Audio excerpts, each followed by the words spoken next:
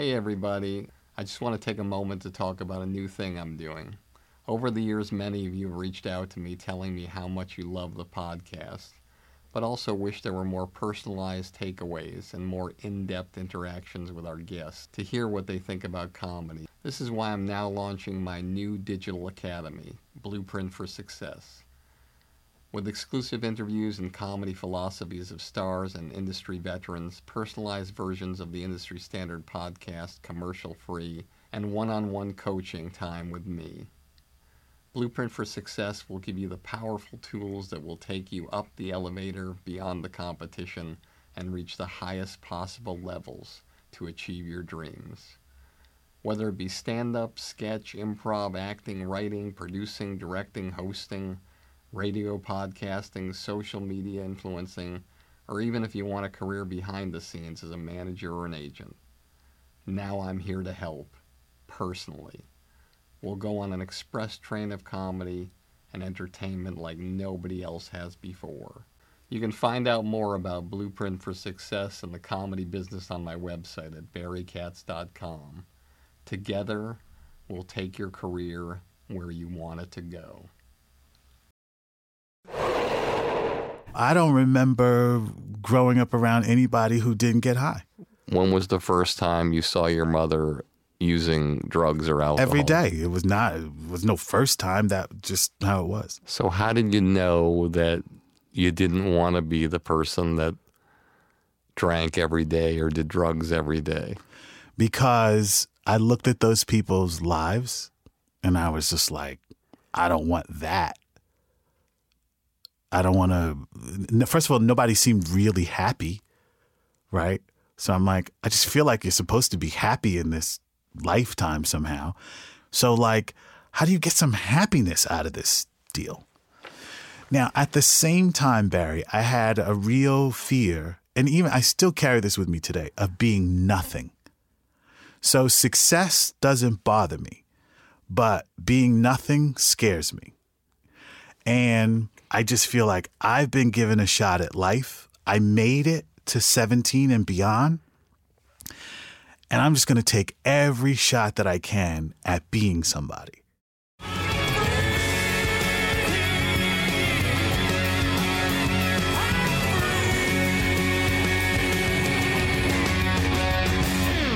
Hey everybody, welcome back to another episode of Industry Standard with me, Barry Katz. Very excited about today's show with my guest, Tyrone Jackson.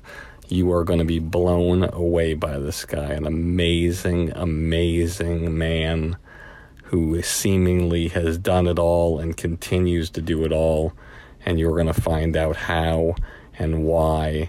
It's just an incredible, incredible story.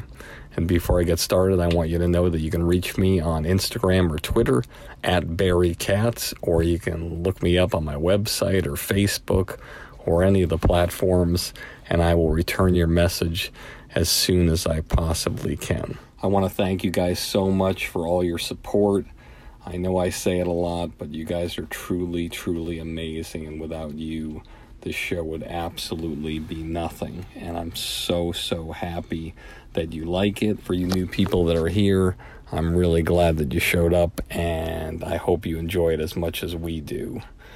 And if you get a chance, please subscribe to the podcast, follow, whatever it is. It means a lot, and it helps. Thank you so, so very much. And without further ado, let's introduce our guest today. Tyrone Jackson has been a member of the entertainment community for over 37 years. His creative and professional path has been a windy road with unexpected twists and turns. Ultimately, Tyrone landed on his feet, creating a multi-million-dollar digital brand with several more to come.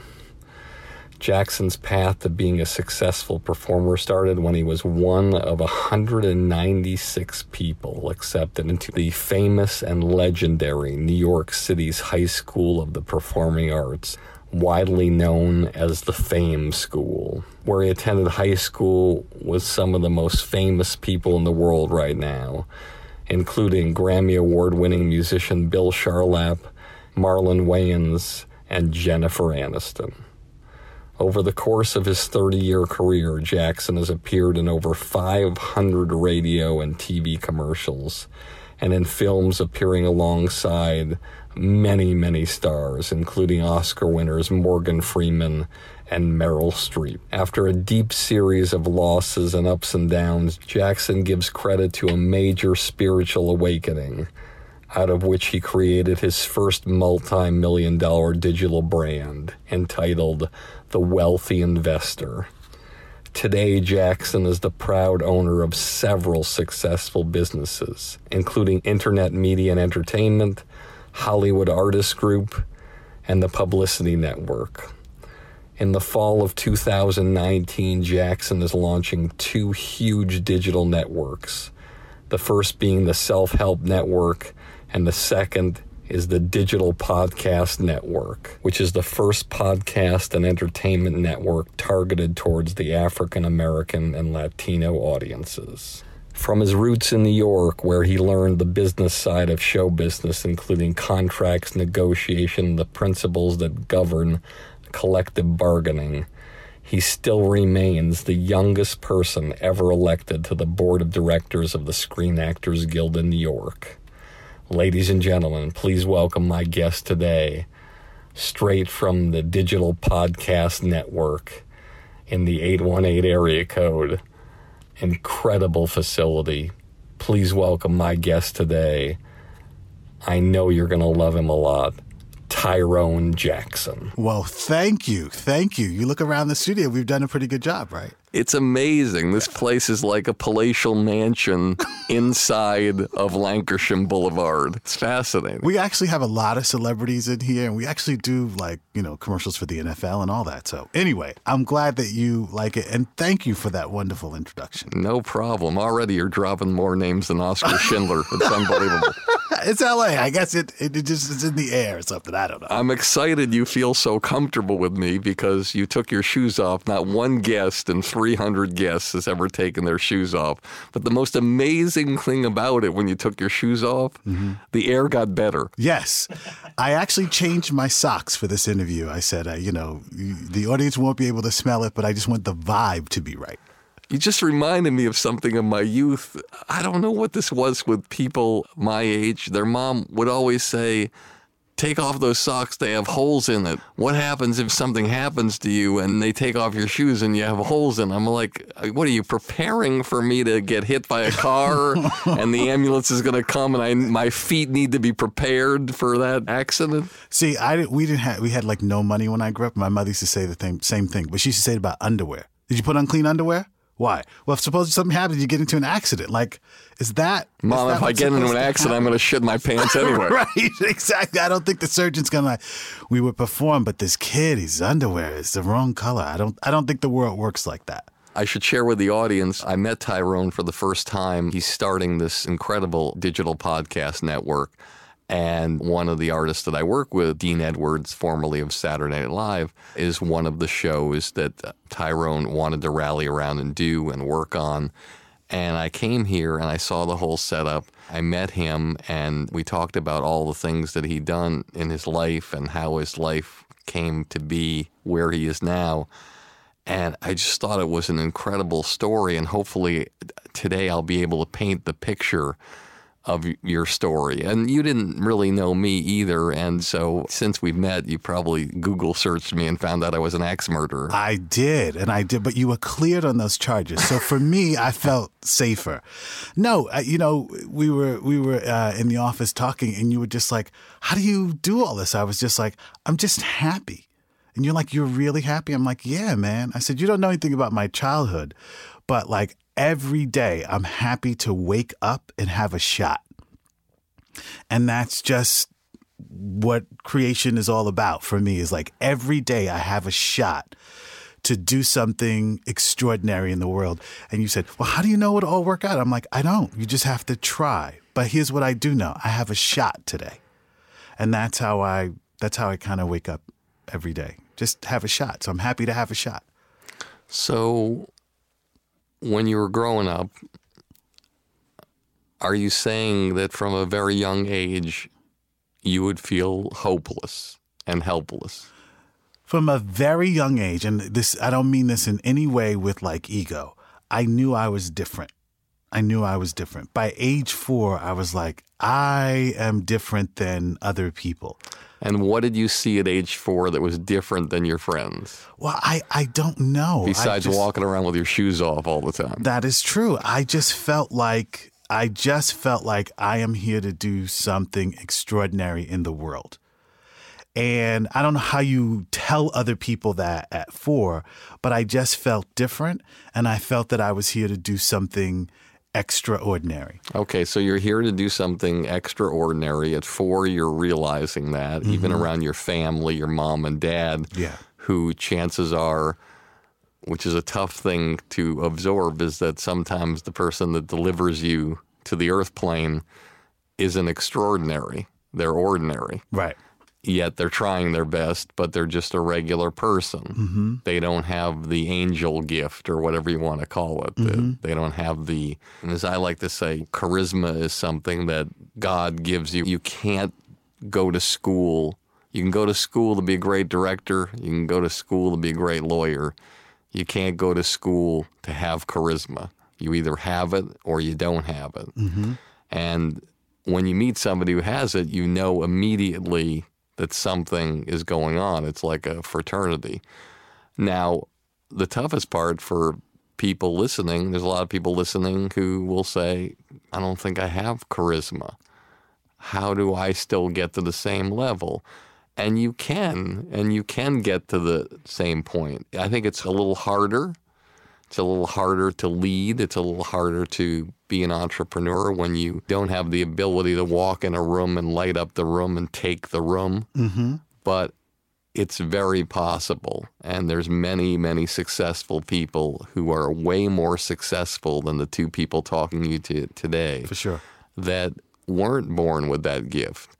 So getting back to you when you're 4, so paint the picture of the household, the mom, the dad, the brothers and sisters, the neighborhood, and tell me the first time, even though you felt extraordinary, that you felt like, man, I'm in deep shit here, and I don't know how I'm going to get out of it, but I'm going to get out of it. Well, it's really sad. So there's a lot of sadness. That's how I knew. So when I was born, my mother was not allowed to keep me, as it was expressed to me. So how old was she when you were born? She was 20 years old. So, and why wasn't she allowed to keep you? It's still a little unclear to me. What's your opinion? Well, I was not a foster child, but I was shuffled. I stayed with a lot of different people. Relatives? No. People I didn't know who my mother paid to keep me, as they say. So I would stay with this woman in Long Island, and then 2 years later, I was shuffled off to a woman and her husband in the Bronx. And then 2 years later, I was shuffled off to somebody else. And so every 2 years, I was sent to live with other people, but the term we used to use is I would come home to my mother on the weekend. So you saw your mother every weekend? Only on the weekends. Where did you see her? At her apartment. She lived in another part of the Bronx. So I would come home and stay with her for 48 hours, and then I would go back to these other people. Okay. And so as your life moved on from the 2 years to the 2 years, when you were in a household, did you know that it was going to end in 2 years? No, but here's what I can tell you. I wasn't allowed to go to the refrigerator. I was only allowed to eat when that person put food on the table. I don't know how this worked out, but every household I stayed in, there was a cup by the sink. And that's when I could get water anytime that I wanted. But I was not allowed to have dessert or anything until they told me to. Well, that had to be a rule that was set down by your mom, because every family would never know that. I'm not sure. I just know every place I lived, there was a cup. No, but you have to understand that very few people listening right now would say that they grew up and there was a cup by the refrigerator and they could only eat when the family aid. So, and if it transferred to family after family in a pattern like that, Right. that had to be a rule set forth by your mom. Why would she do that? I don't know. I just know there was a cup. Okay. And I do know that when I was growing up, and this was universal in every household, it was like everybody was mad at me. So I got talked down to a lot. You are nothing. Go back into that room, blah, blah, blah, blah, blah, blah, blah, blah, blah. Why were they all mad at you? That's how it felt. I learned as time went on, because I ultimately became a psychology major in college. I don't know. I just know that that's how everybody treated me. It's so funny. You just said something. I became a psychology major in New York. Right. And so I've come to the conclusion that I don't know. I just don't know. Because you know what happens is when you're a kid, you don't really know why everything is the way that it was. But when I knew I was different, because not only because it's just this feeling, but then when I would go to school at grades 1, 2, and 3, everybody went home to their parents. And I would go home to Mr. and Mrs. such and such. So when people were like, oh, at my house last night we did such and such, I would just kind of listen to them like, well, that's not, it's not happening where I'm going, but okay. How many consecutive households of 2 years did you do? I can remember at least 4. 4. Yeah. And so presumably these people probably got $500 a week or something to take care of you. Yes. Now, it gets a little complicated. It's normal to me, but my father would come and pick me up on a Friday night, and he would take me to my mother's. But my father did not live with us. Okay, so he would pay these people. He would take me home to my mother's apartment, where I could eat, go in the refrigerator, get something if I wanted, watch whatever I wanted on television, and then he would leave, and he would go back to his place where he lived. And then on Saturday to Sunday, he would come back, spend the night with us, and then Sunday take me back to whoever it was that was keeping me at the time. Maybe this is too personal a question. Did he sleep in the same bed with your mom? Were they intimate then still? I don't know if they were intimate. When I was married, my wife would go, what do you think was going on? I'm like, I'm a kid. I don't know. I just know I had a place to sleep. I could eat for 2 days. My mother and my father, we were all together. We would go see a show. They would save enough money for us to go to like the Apollo Theater, see the Temptations or something like that. And at home, I had nice clothes. And that lasted for about 48 hours. And then I would go back to these other people who I guess they just did it for the money. Wouldn't you bring your clothes with you in a little bag? No, because I would bring clothes for the week. My mother would go, take these clothes for the week and leave your good clothes here. And I was like, oh, okay. Got it. Yeah. Okay. So when is the first time when you start playing detective as a kid and you start trying to figure out what's going on and you start asking questions that you never asked before? Well, I didn't ask questions because when you're a kid in that situation, you just want to get through the week. So I learned how to negotiate situations because I was really hurting inside. Like I didn't live with my mother for the first 9 years of my life. Except the weekends. And so I missed home. I missed a bed. I missed, a lot of things. And so, I learned how to negotiate a situation. I learned how to work with people, how to work around them, and then also I was a natural performer, right? So they were like, that kid Tyrone sure is funny. Which one? The kid who sleeps in the basement. He's like really funny. And so you learn how to work people to bring out the sunnier side of their personality. If they were in a bad mood, I could, when it was time to have dinner, I could come upstairs and, do a little something that seemed to make people feel better. So it wasn't that I was putting pieces of the puzzle together. Like emotionally, I was just surviving until my father came on Friday night. So it was no pieces. It was just like, it was no strategy other than like, how do I make it to the weekend so that I could see my father, who was so incredibly loving and so incredibly kind and so smart that like, I just can't wait till Friday comes and then I can see Daddy again. How much older was he than your mom? He was 25 years older than my mother. I know it's a really weird dynamic, but he was 25 years older than my mother. Hey everybody, I hope you're enjoying this episode as much as I am. If you made it this far and you haven't fallen asleep yet, then you must be the type of person who's serious about having a career in the comedy business.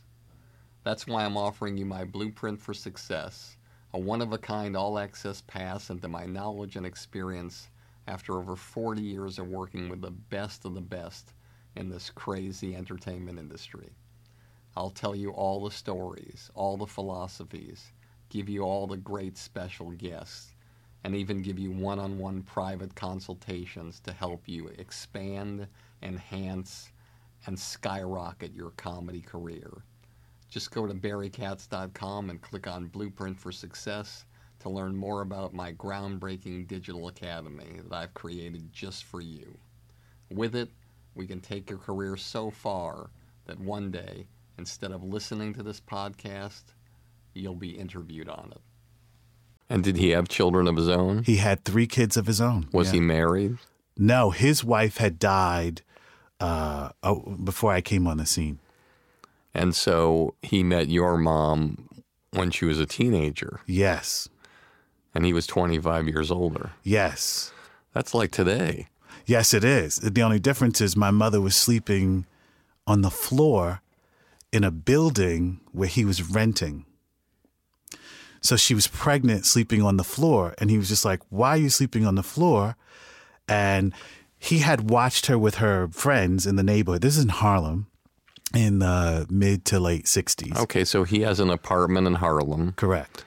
And he's living there. Mm-hmm. And what is he doing at the time to make the rent and make money? You know, I don't remember, but he was heavily into black businesses, not like legitimate businesses, which eventually evolved into him being able to get government grants for minority businesses. And he was really good at grant writing. But I think ultimately what happened is he fell in love with my mother. Okay, she was homeless. But he met her when she was homeless, a homeless teenager. And pregnant, yeah. And pregnant. Mm-hmm. So your father isn't actually your father. Well, I didn't discover that until I was 17. I thought he was my father because that's what everybody said and everybody in the family said. But and that was a major turning point, obviously, because when I was 9 years old, I came to live with my mother at home. So now things seem sort of kind of normal and Dad comes over on the weekends, right? And anything I needed, he got, right? So like I always knew, because my mother's rule when it came to money was don't ask me for any money. I don't have any. Repeat that. Don't ask you for any money. I don't have any. Say it again. Don't ask you for any. I don't have any. Okay, cool. So we don't have anything. So don't ask for anything. But my father, I could go, Dad, I sure would like, could we go to the circus? He was like, sure. You want to go to the circus? We'll make that happen. Right. So, and he was also very kind. My mother was also really hard on me. So I could get slapped in the mouth for anything. But at least I was home. That's the way it felt to me. Like, okay. Because once I got home, I realized like, this is going to be like, I got to survive this now. How often would your mom hit you? Well, my mother was really angry. So when she came home from work, if she was not in a good mood, I was going to feel it. Do you feel like as a child you learn that you can avoid that by just not engaging? I couldn't avoid it. Can't avoid it. So even if you kept completely quiet, she came in and whatever, it could be like, why aren't you talking to me? Or why didn't you take out the garbage on Monday and it's Wednesday and it was going to rain? Got it. So every week you were hit. I wouldn't say every week, but it was a lot. What about your dad? Did he ever Well, he wasn't there. He wasn't. But he never laid a hand on you. Never. Never. He was the kindest, most loving. I think about him every day because I'm like, without him, I don't know who I would be. I would be really angry. But he was the number one source of love in my life. And so when I was 17 and I found out that he wasn't my father. How'd you find out? Well, twists and turns, right? So my mother was also very beautiful. Like everybody used to say, oh, your mom's the best looking mom in the neighborhood. So a lot of men were after her. And when I was about 16, she reconnected with what I later found out was my biological father's best friend. So my biological father, I found out, was murdered in 1974. But his best friend had grown, it was a long story, but he was a heroin addict, and he reformed himself, then he ran this treatment program, and somehow he and my mother met up, okay, and fell in love. But I guess he always liked her. So as they started seeing each other, he was just like, well, I would like to meet Tyrone because he knew my biological father. Anyway, that relationship grew, and about 2 years into it, they decided like, hey, maybe we're going to get married. And his mother, this is a little bit like a soap opera, but this is really my life. His mother said, if you marry her, you will never move in with her, because they were Catholic. You never move in with her, and I won't allow it. And so then my mother says to Juan, his name was Juan, she says, are you going to be a man? And because my mother was a little hard, she was like, are you going to be a man and come live with me before we get married? And because my mother would never allow it. She goes, well, when are you going to be a man? He goes, well, when are you going to tell Tyrone who he really is? I'll never forget those words. You were there and... No, my mother told me this story later. Oh, got it. So I came in when I was 16, 17 one day from the playground, and my mother says to me, I have to talk to you. And I said, okay. And she was sweeping up the floor. And she goes, now my father's name is James Malloy, the one who I feel like really is my father, right? And she called him Malloy. And she says, Malloy is not your real father. And I said, okay. Just like that. Just like that. And I said, okay. And she says, now, do you want to know who your real father is? And I was like, yeah. I mean, I was just, what do you say when someone says that? There's no appropriate response. So she goes, well, sit down and I'll tell you who you really are. And she goes through this story of like, you know who Juan is? I'm like, yeah, the guy who you're seeing, you guys talking about. She goes, well, Juan is your biological father's best friend. And he's known you since the day that he's known who you were since the day that you were born. And she goes through this whole history. And she goes, your real father was killed in 1974. And because apparently he ran drugs for organized crime. And he stole money. And they rounded up him and a couple of the guys who stole money, and they put them in a room and they burned them alive. Now, I'm 17 years old. This is getting kind of heavy, as you can imagine. And she goes, and that's your real family. And she says, and you have a whole nother family that you don't know about. So, like, your whole tree of what is real, like I call it your reality tree, it gets shaken. So now I say to her, well, all those people who I think are my cousins, are they your cousins? She was like, no, that's not really your biological family. I'm like, well, my grandfather, is that really my grandfather? She goes, that's really your grandfather. So I go through this list of like, who's real, who's not real. And I just can't believe this. I was devastated. I didn't know I was devastated at the time. And she goes, I think we sat there for maybe like an hour, 15 minutes. She goes, all right, so are you good? And I was like, yeah. And I remember going back into my room like, this should be something I'm seeing on TV. Wow. And can I tell you my favorite part of the story? I was silent for 4 days when I came home. I didn't know what to say. And my mother says, I don't know what this silence thing is about, but you better knock it off. Everybody has a hard life, so get over it. Do you understand me? And I was like, yes. And that's how my teenage life started. So you're 17. I'm 17. You're about to venture off on your own.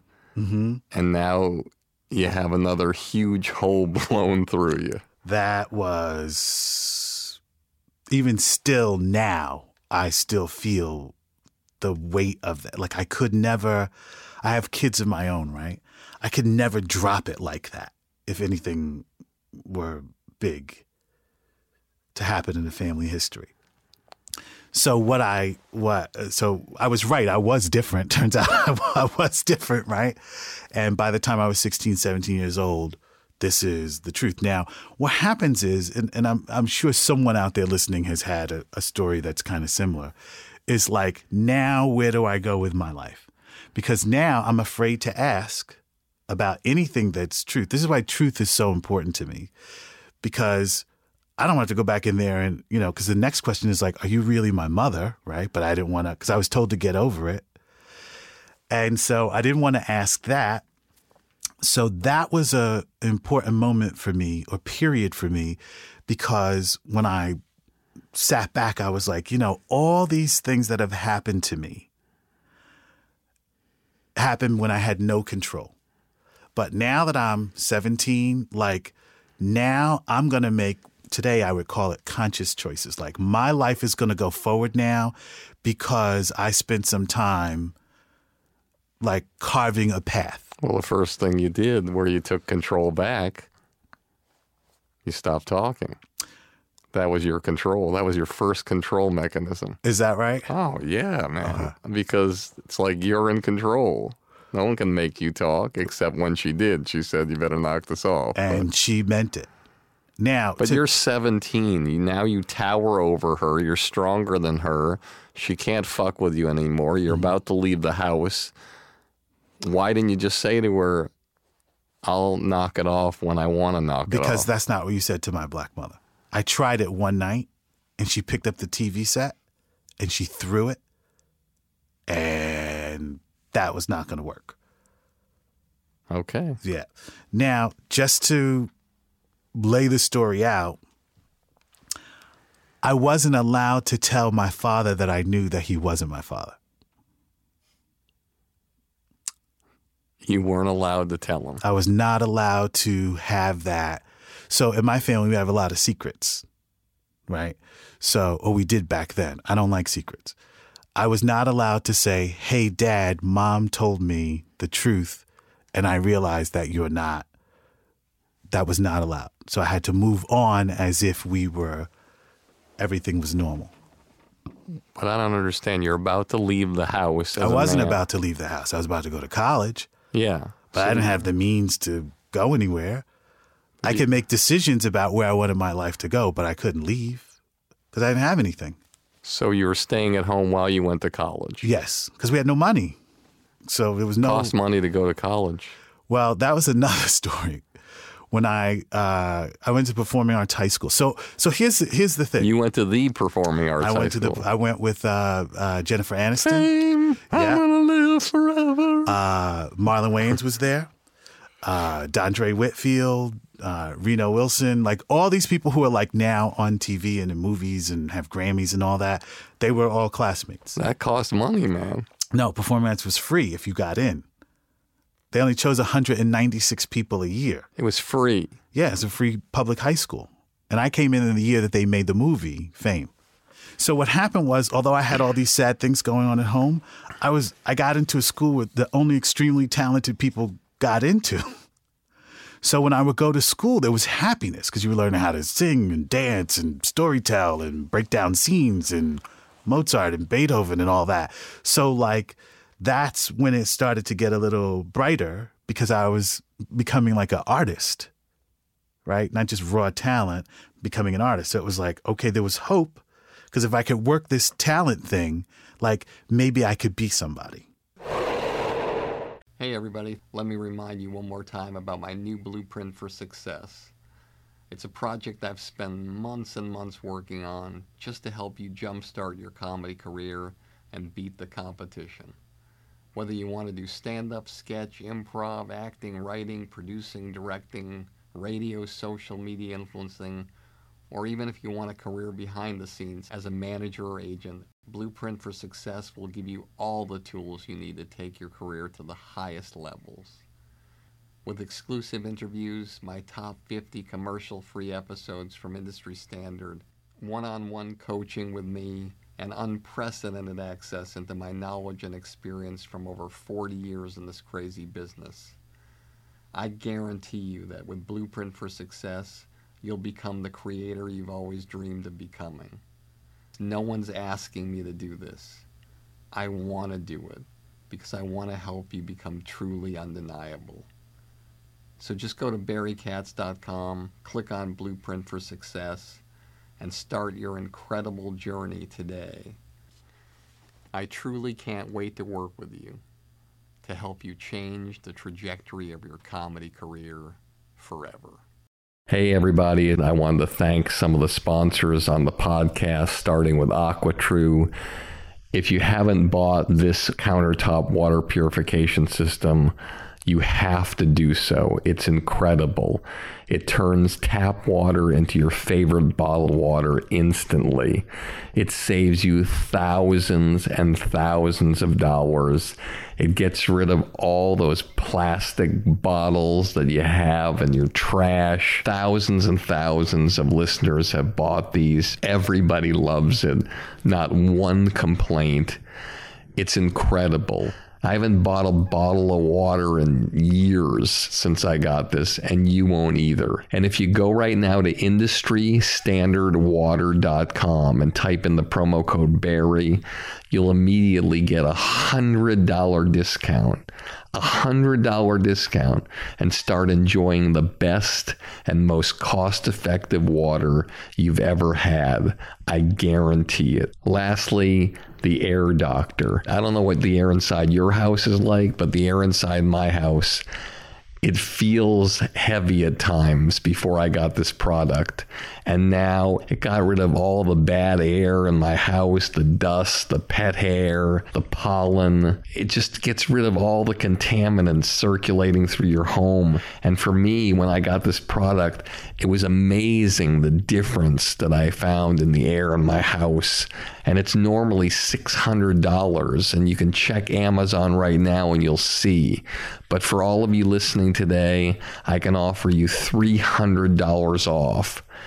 $300. Just go to airdoctorpro.com and type in the promo code Barry. That's airdoctorpro.com, promo code Barry, and save $300 and get rid of all the bad toxins in your house and start breathing the cleanest and healthiest air in the world.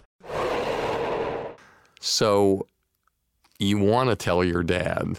Did you ever think about going up to him and saying, listen, you're my dad. We have this bond. I need to know if I can tell you something that just stays between us.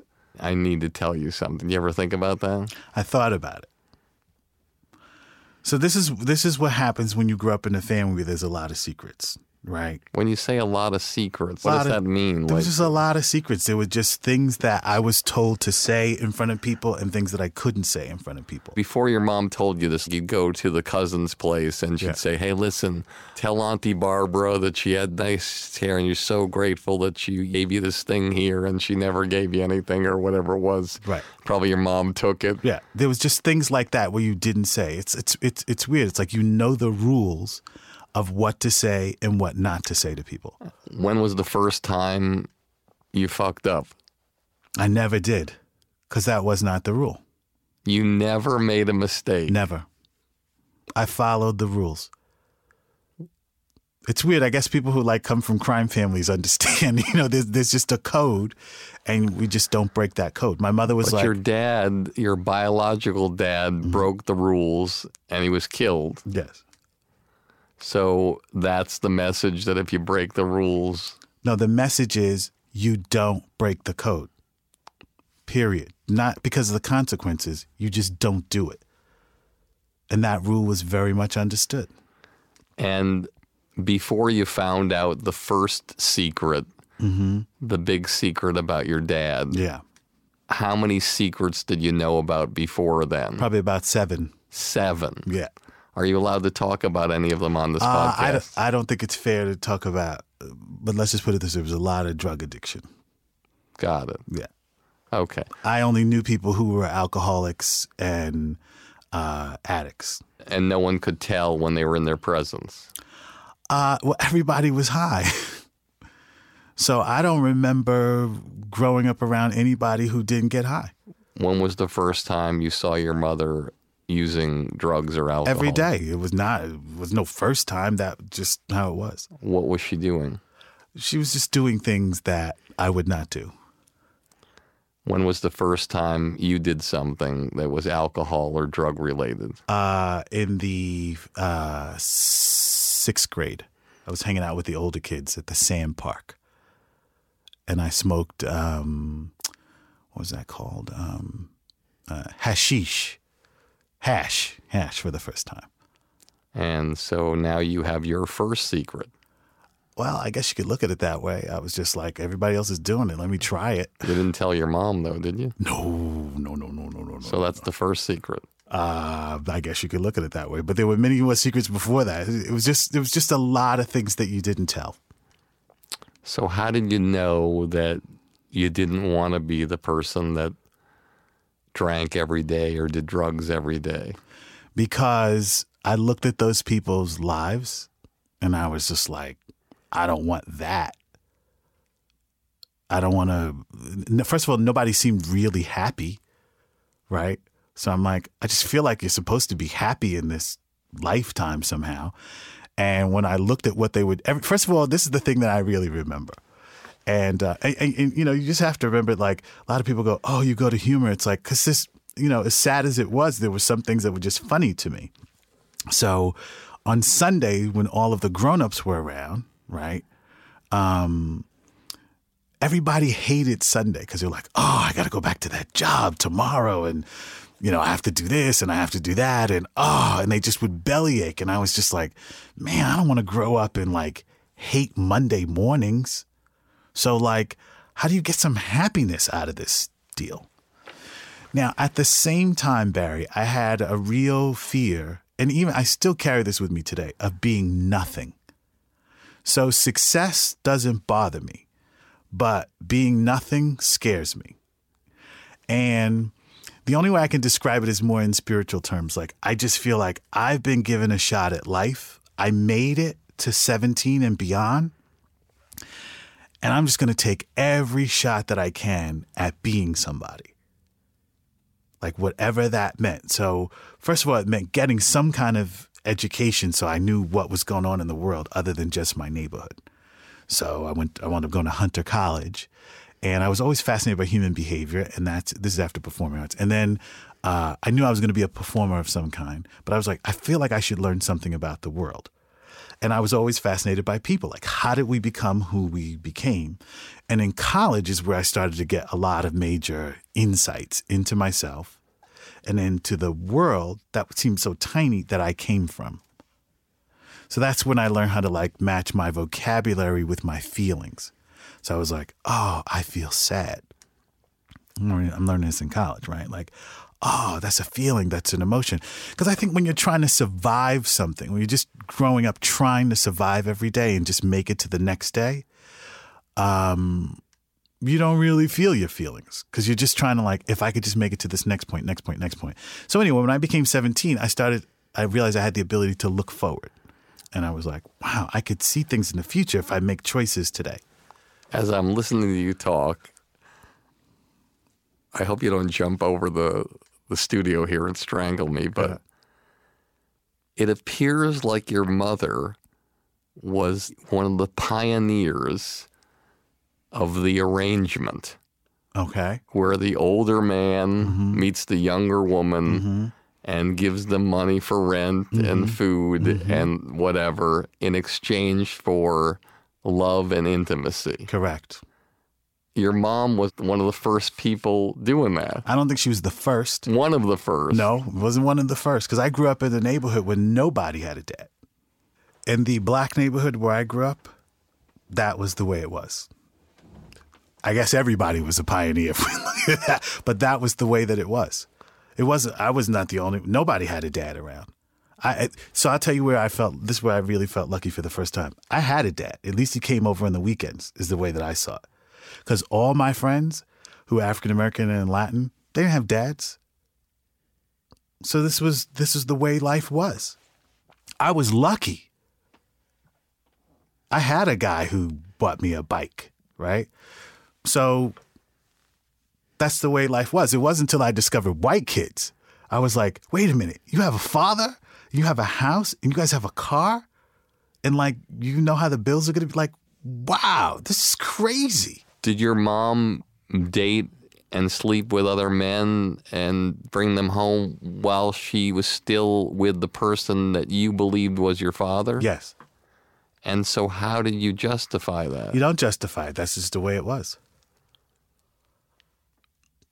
And you could never tell your dad that she was sleeping with this guy over the house? I think he knew, you know. So what happens is when he never came over when another guy was there. No, I guess they worked that out. But you got to remember, though, Barry, as a kid, I'm not doing this deep analysis. I'm just like living, right? And I'm looking around going, I guess this is the way that it is. And I don't want to go too far in the future because, you know, my life has been pretty glorious and all that.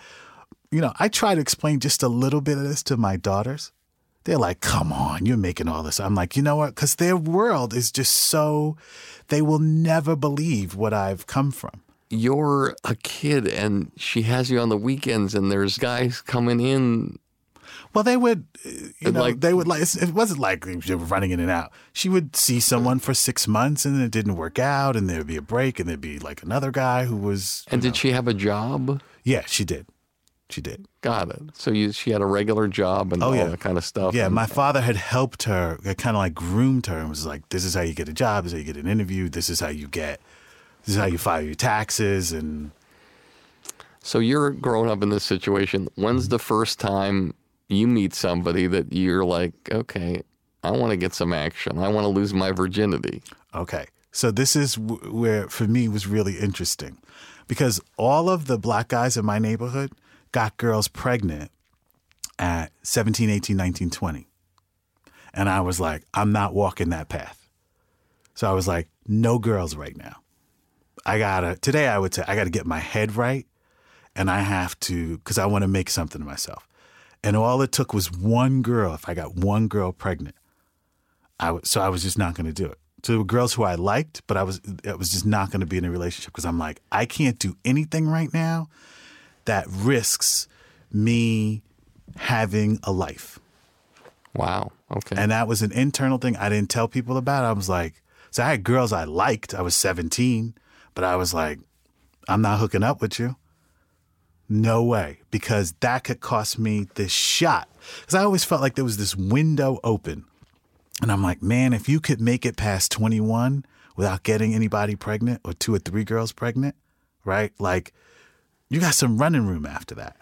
So I was the first one in my family to graduate high school because all the guys, once they got girls pregnant, they went to prison. Now, let me just make the distinction. Jail is where you go to wait to find out if you're guilty or not. Prison is where you do the time. A lot of people go, that person went to jail. No, they went to prison to do the time. I knew that at 17. I knew the difference between jail and prison. So I'm like, I'm not going to jail, prison, and I'm not getting anybody pregnant.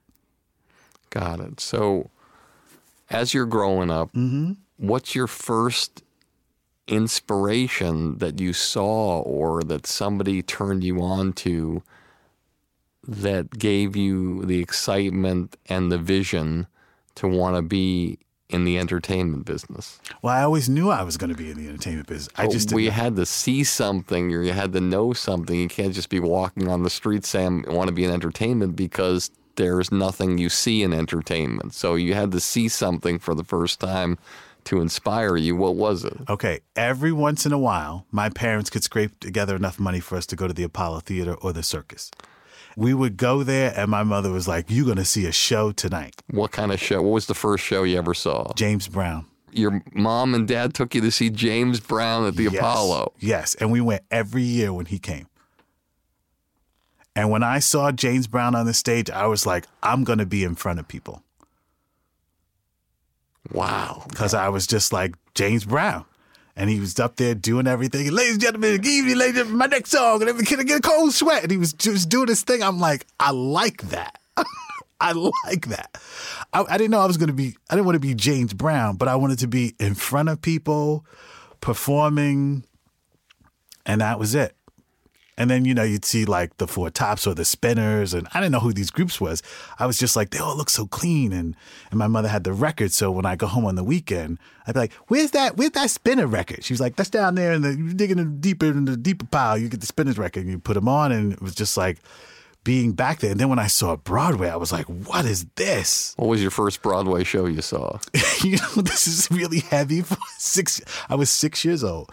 And my mother took me to a show called Don't Bother Me, I Can't Cope. And it was a political musical about whitey and black people. Now, I just want to delineate this because I think this is something that a lot of people might not know, and you could elaborate on. There are these Broadway shows that are produced by African American people, and they're not technically on Broadway, but they tour in Broadway-sized theaters all across the country. And in New York, traditionally, it would be at the theater that was at 72nd Street. What was the theater there on the west side? You mean the Beacon? Yes, the Beacon. Yeah, right. Uh-huh. But there were also theaters that held about 1,000 or 1,500, and these young black entrepreneurs would write their own shows, direct them sometimes, cast them, and they would always be sold out. And so I'd be walking on the west side, and there'd be thousands and thousands of African-American people dressed to the nines, and I'm wondering, what's going on here? They were technically Broadway-esque shows, but they weren't Broadway. Was this show you saw on Broadway? Real Broadway. So you went on Broadway to see this show? Oh, yeah. Got it. Yeah. And this first political show, Don't Bother Me, I Can't Cope, for a 6-year-old, where people are like, and the problem with whitey is, and then they would sing a song. I'm like, wow, okay, cool. I didn't know what that. The first Broadway show that I identified with was when we went to see The Wiz, Stephanie Mills and The Wiz. And I was just like, wow. Like, that's where I saw like a story and curtains moving and, today I call it orchestrations and harmonies, complex harmonies and all that. I was just like, wow, this is interesting. So this is what I find sort of kind of interesting about my life. Like, there was always the magic of theater and performing, which covered up so much of the sadness that I was experiencing, which gave me something to aspire to. So, we didn't have a lot of money to go to a lot of Broadway shows, but then I don't know what happened, but then we would, instead of going one a year, we would go 2 a year. I guess the income tax refund, because that was my mother was like, when we get our income tax check, we going to go see another Broadway show. I was like, all right. So then it was The Wiz, and it was Bubble and Brown Sugar. And then I didn't even know white people were on Broadway, because my mother had this one thing. I know it was a sad set of circumstances, but there was humor. So my mother had this one, certain comments I could rely on. I was like, Mom, did you see that movie? She goes, was there any black people in it? I was like, no. She goes, then I didn't see it. So I didn't even know until I was like 14 that white people were in Broadway shows, because we only went to black shows. And then we went to the Apollo Theater. So that was the brightness in my life. How old were you when you had your first white friend?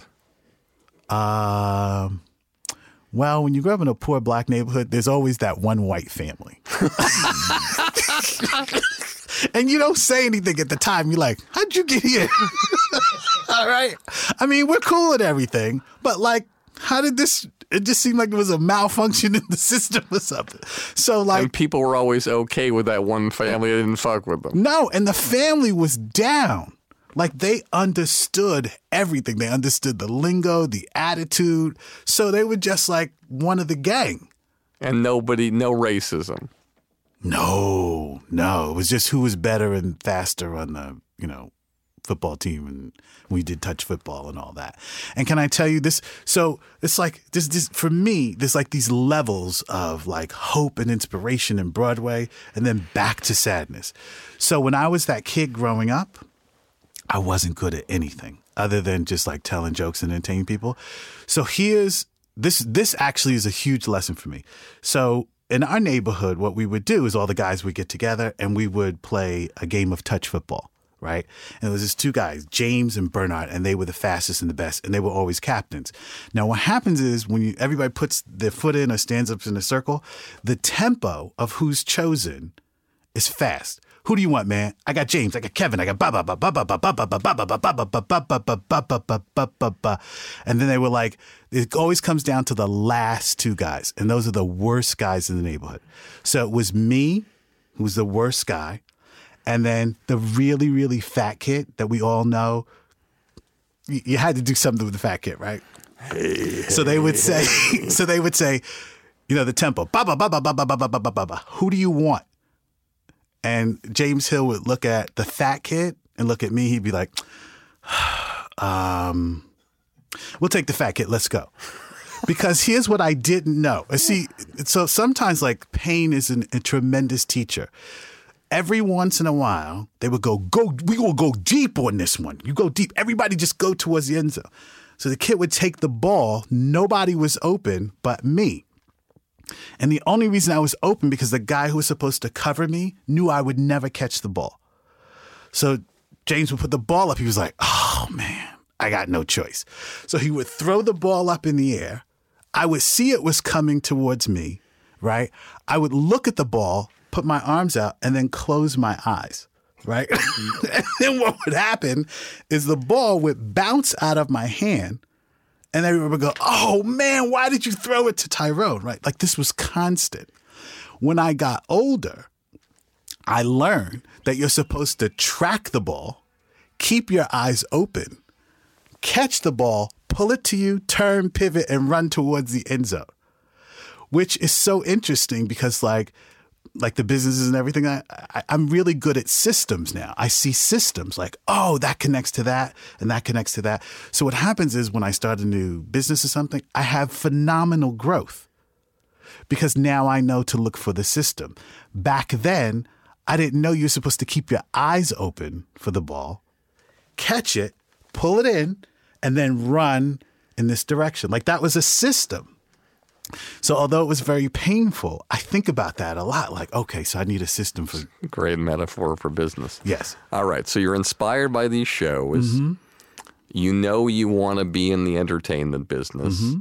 You're getting up in your teenage years to the point where, okay, well, the only logical place for me to do this is to go to school for something having to do with entertainment. Yep.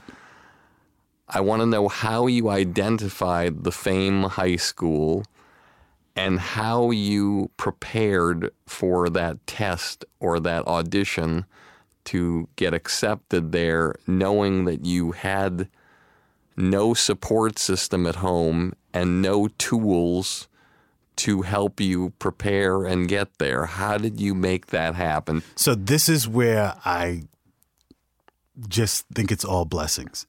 Because the junior high school that I went to had a reputation for for finding kids who were talented, a little bit more mature than their age group.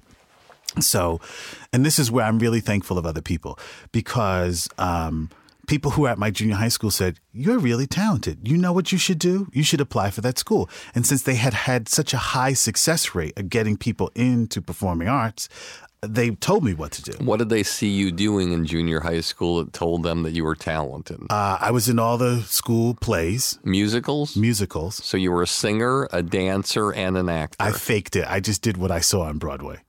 But you sang and you danced and you acted. Correct. And then I also played an instrument.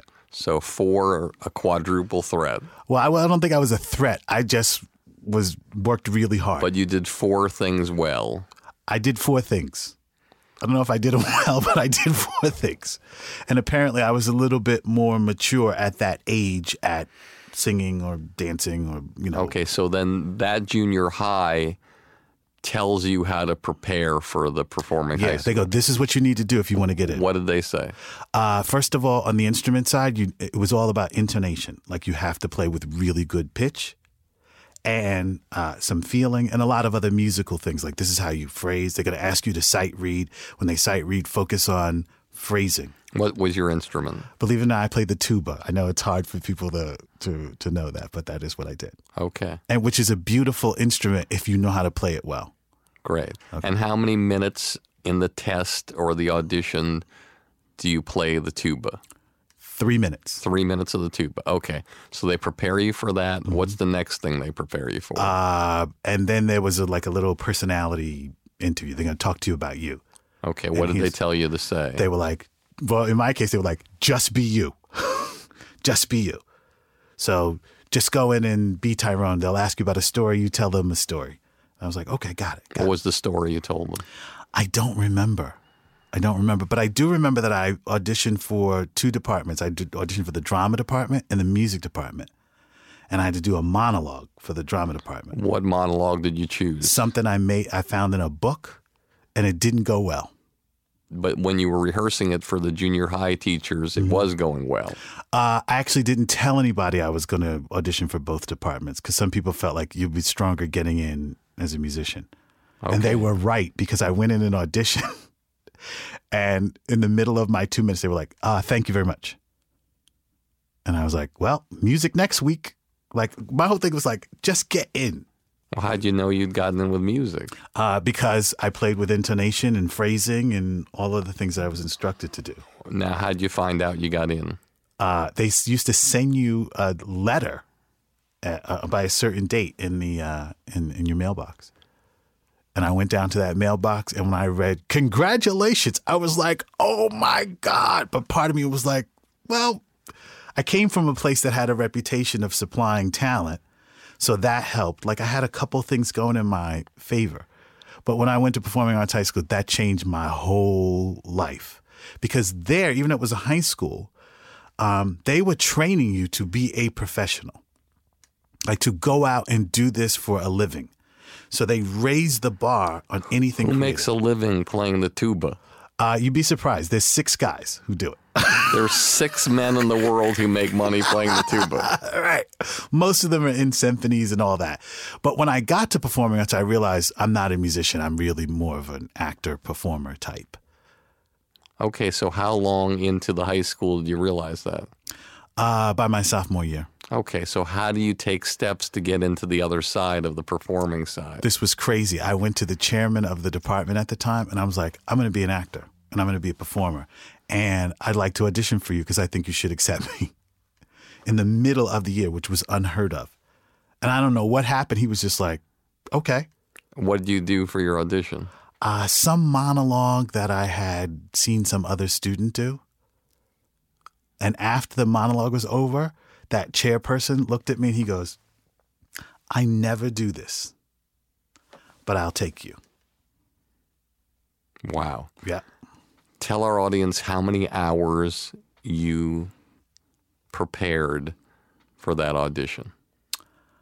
Well, there's a funny thing. When you're really being your creative self, there's like no time. It's just, I put some time into it. I know I got some coaching from some other students and I pulled a teacher and someone. I was like, I'm doing this monologue. Could you help me? And so I don't remember the time.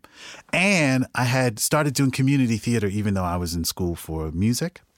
So I had matured and got even better. And at Performing Arts, we call it PA. You're just around so much excellence. And I'm not talking about people who want to be famous. I'm talking to people who are really working on, Shakespeare and getting to know scripts and breaking down characters. And like you do that all day. So when you're in the presence of that kind of excellence, it's like playing basketball with Michael Jordan. I don't care who you are going to get better. And you learn to respect and refine your skills, which is hard in Hollywood. You come here to Hollywood, it's like who works hard to make a podcast great, but you try your best to create something excellent. That's what we were always taught. So you're in these classes, you're doing shows with people who are now household names like Jennifer Really Aniston famous. and Really Marlon famous. Wayans. Mm-hmm. Were there people that you saw that you're like, there's no doubt that person is going to be a star, and they didn't make it? And were there people you saw who you thought, listen, don't quit your day job, and they became huge stars? Yeah, but you learn early on, don't make any bets on anybody's career because you don't know. Now, here was the thing that is interesting, and a lot of people a lot of our PA people, we don't really talk about this. But I can tell you one person who was a year ahead of me, because it's a very small school, so you get to know everyone, at least a hello, goodbye, right? There was a guy who was in the dance department named Eric Jarvis, right? And he was no different than anybody else, super talented, always had a smile on his face, so on and so forth. I wasn't a dancer, so I didn't really know what his skill level was. But Eric is one of the top brain scientists in the world. PBS did a whole special on him. So what happens is you are around so much excellence that you didn't know who was going to do what, but we were being trained to be extraordinary, not ordinary. And when someone is training you to be extraordinary and you take to that, you tend to think in extraordinary ways, right? So like just those lessons that we would get on a daily basis. And then famous people would come in and they'd be like, this is what it's really like out there. If you don't want to do this, go do something else. So everybody's choosing like, oh man, I keep hearing this is really hard. So like I have to be excellent if I just want a shot. So while I've got all this stuff going on inside of me from my home life, I'm being trained to be excellent. So it was just like, wow, but I really wanted to be excellent. So your first show that you're cast in at the Performing High School, what's the show? What's your role in it? And did your mom and your dad, who wasn't your biological dad, come to see the show? They did not, because I didn't want anybody to come see me perform. That was my safe space. I never invited them. They never saw you perform their whole lives? They did. When I got some off-Broadway dramatic shows, they would come. But I would never, I'd be like, we're just doing this thing at school. I know you're working, you can't come. Because that was like my safe. Did you have to audition for these plays? Well, I did something you were never supposed to do. So what happened was, because they were training us to be extraordinary, right? So that the chairman of the drama department said, I'll accept you. And I thought the music department would let me transfer because I didn't think I was really that great of a musician. And when I went upstairs and I said, hey, listen, I know I'm not really that great here. I would like to transfer to the drama department. The chairman of the drama department said, no, we need you here. I was like, what? He goes, we need you here to play in the orchestra. I was like, but I'm not really that good. He goes, no, we need you here. So he goes, so you're not going anywhere. You're one of the 6 tuba players. Right. Exactly. Like, where do you think you're going? I'm like, but everybody else is really talented. Like, if I left, and he said no. So I have this thing that happens to me in my life when I get really angry, something really big is going to happen. I was angry so what happened was, it was a newspaper at the time called Backstage, used to have auditions. Of course. Yep. I went and got Backstage, and I was like, if they're not going to let me do it here, I'll be on TV in 3 months.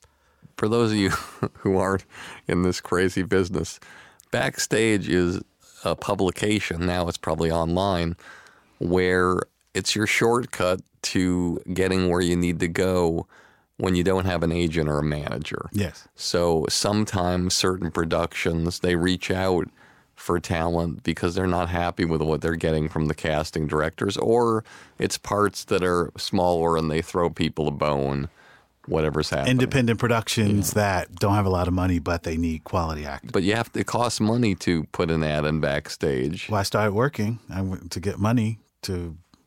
What were you doing to work? I was a messenger. I would deliver packages. On a bicycle? No, I would just take the subway and, go to 555 Fifth Avenue and then go someplace else. Got it. Yeah.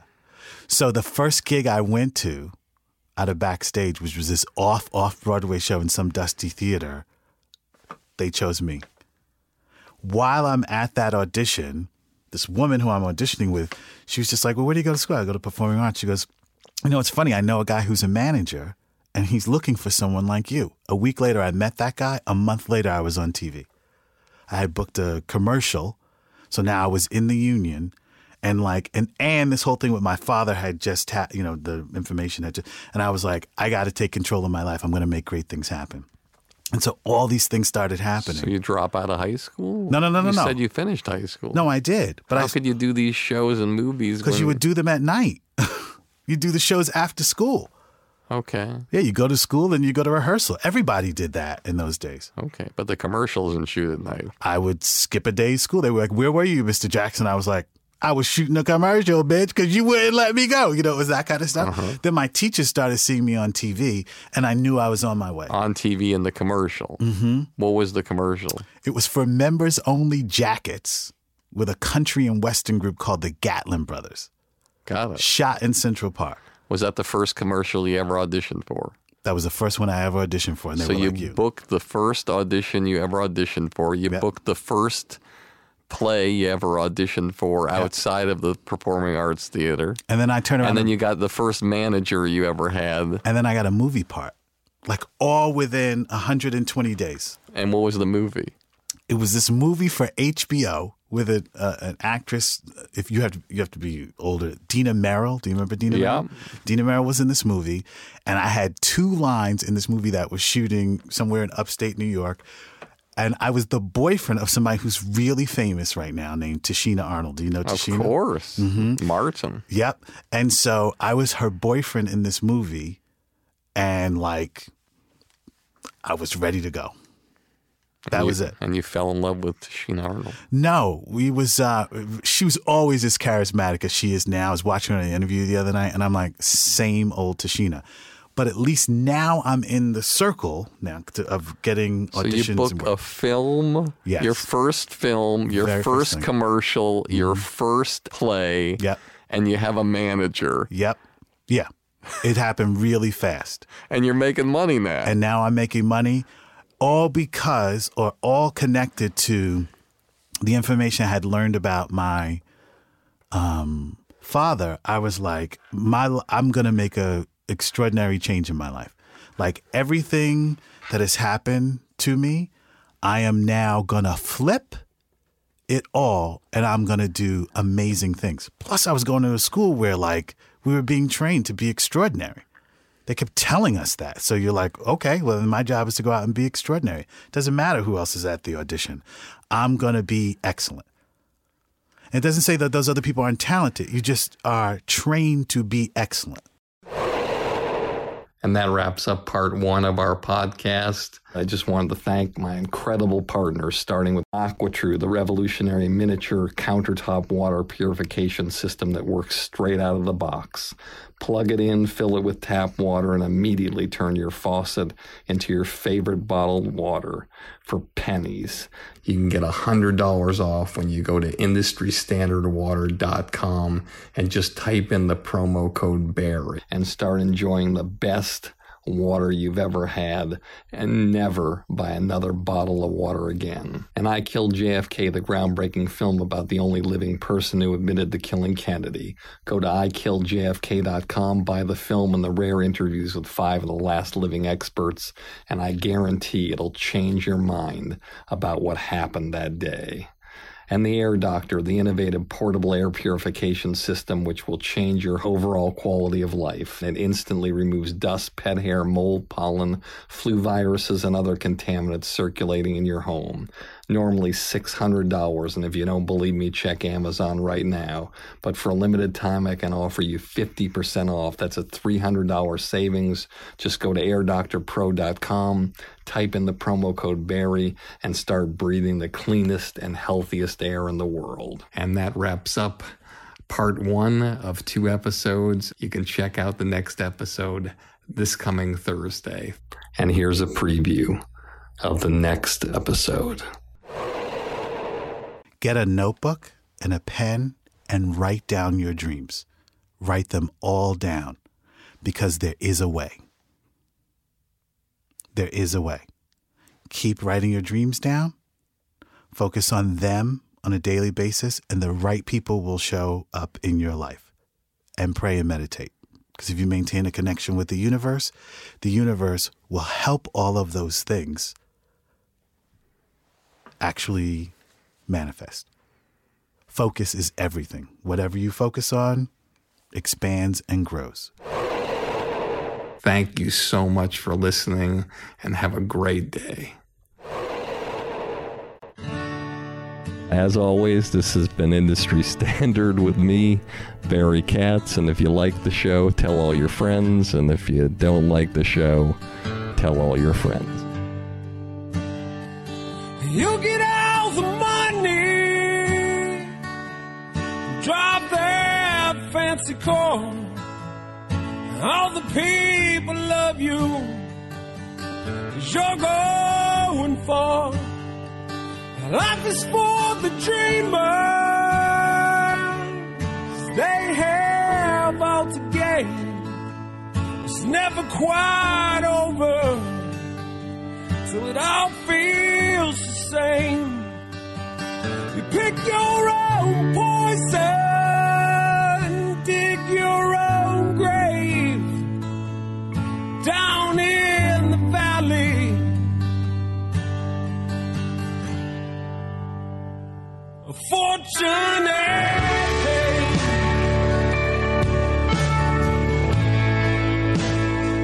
A fortunate day. Thank you for listening to Industry Standard with Barry Katz. If you'd like more info on our schedule of new episodes or how to reach Barry through Twitter, Facebook, or email, go to barrykatz.com. Before you leave, please take a moment to subscribe to our podcast, leave a comment, and rate it, even if you think it blows. Thank you for your support, and have a great day.